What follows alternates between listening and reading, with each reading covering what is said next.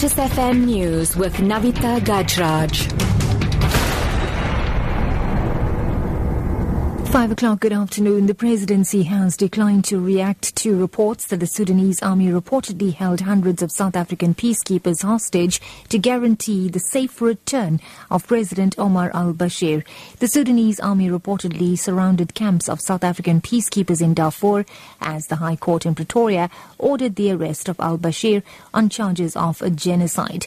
Now, only after al-Bashir safely touched down in Khartoum last night were Sudanese troops withdrawn. President Jacob Zuma is the Commander-in-Chief of the Defence Force. Now, his spokesperson, Harold Maloka, has referred all questions to the South African National Defence Force, which has not responded.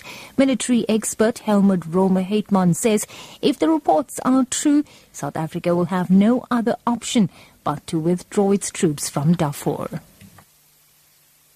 Meanwhile, African Union Chairperson Robert Mugabe has harshly criticized the International Criminal Court after al-Bashir dodged an international arrest order while in South Africa.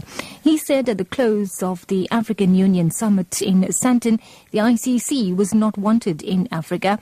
Mugabe earlier said there was nothing the AU could do, however, as individual countries in Africa like South Africa had signed up to the ICC. And the Director of NGO Section 27, Mark Haywood, says the private sector is a big part of the corruption problem. Haywood was speaking at the announcement of an anti-corruption march to the Union buildings and Parliament in August.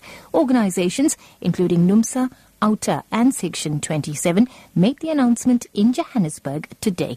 Haywood says everyone has a responsibility to make corruption untenable. Business must stand up and be counted as to whether it is clean or whether it is dirty.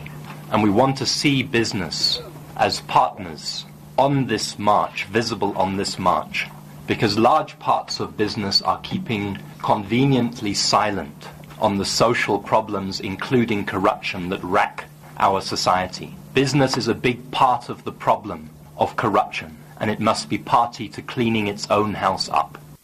In other news now, the reintegration process has resulted in a rift between remaining foreign nationals at the Chatsworth refugee camp south of Durban.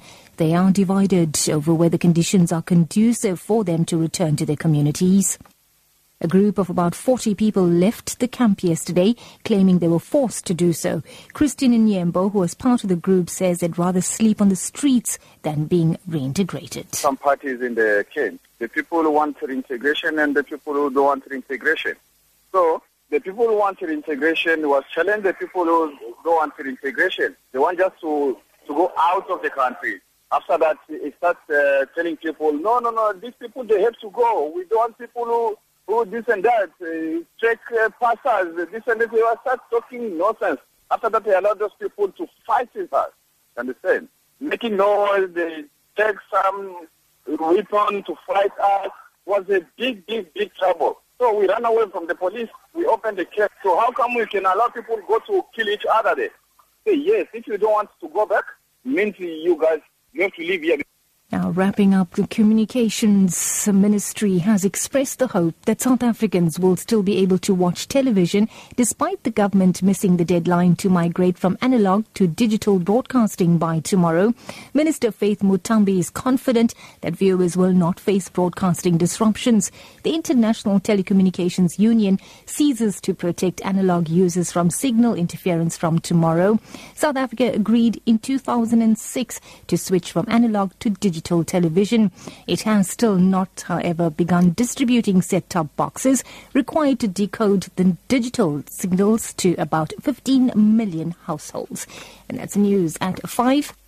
A top story this hour. The Presidency has declined to react to reports that the Sudanese army reportedly held hundreds of South African peacekeepers hostage to guarantee the safe return of President Omar al-Bashir.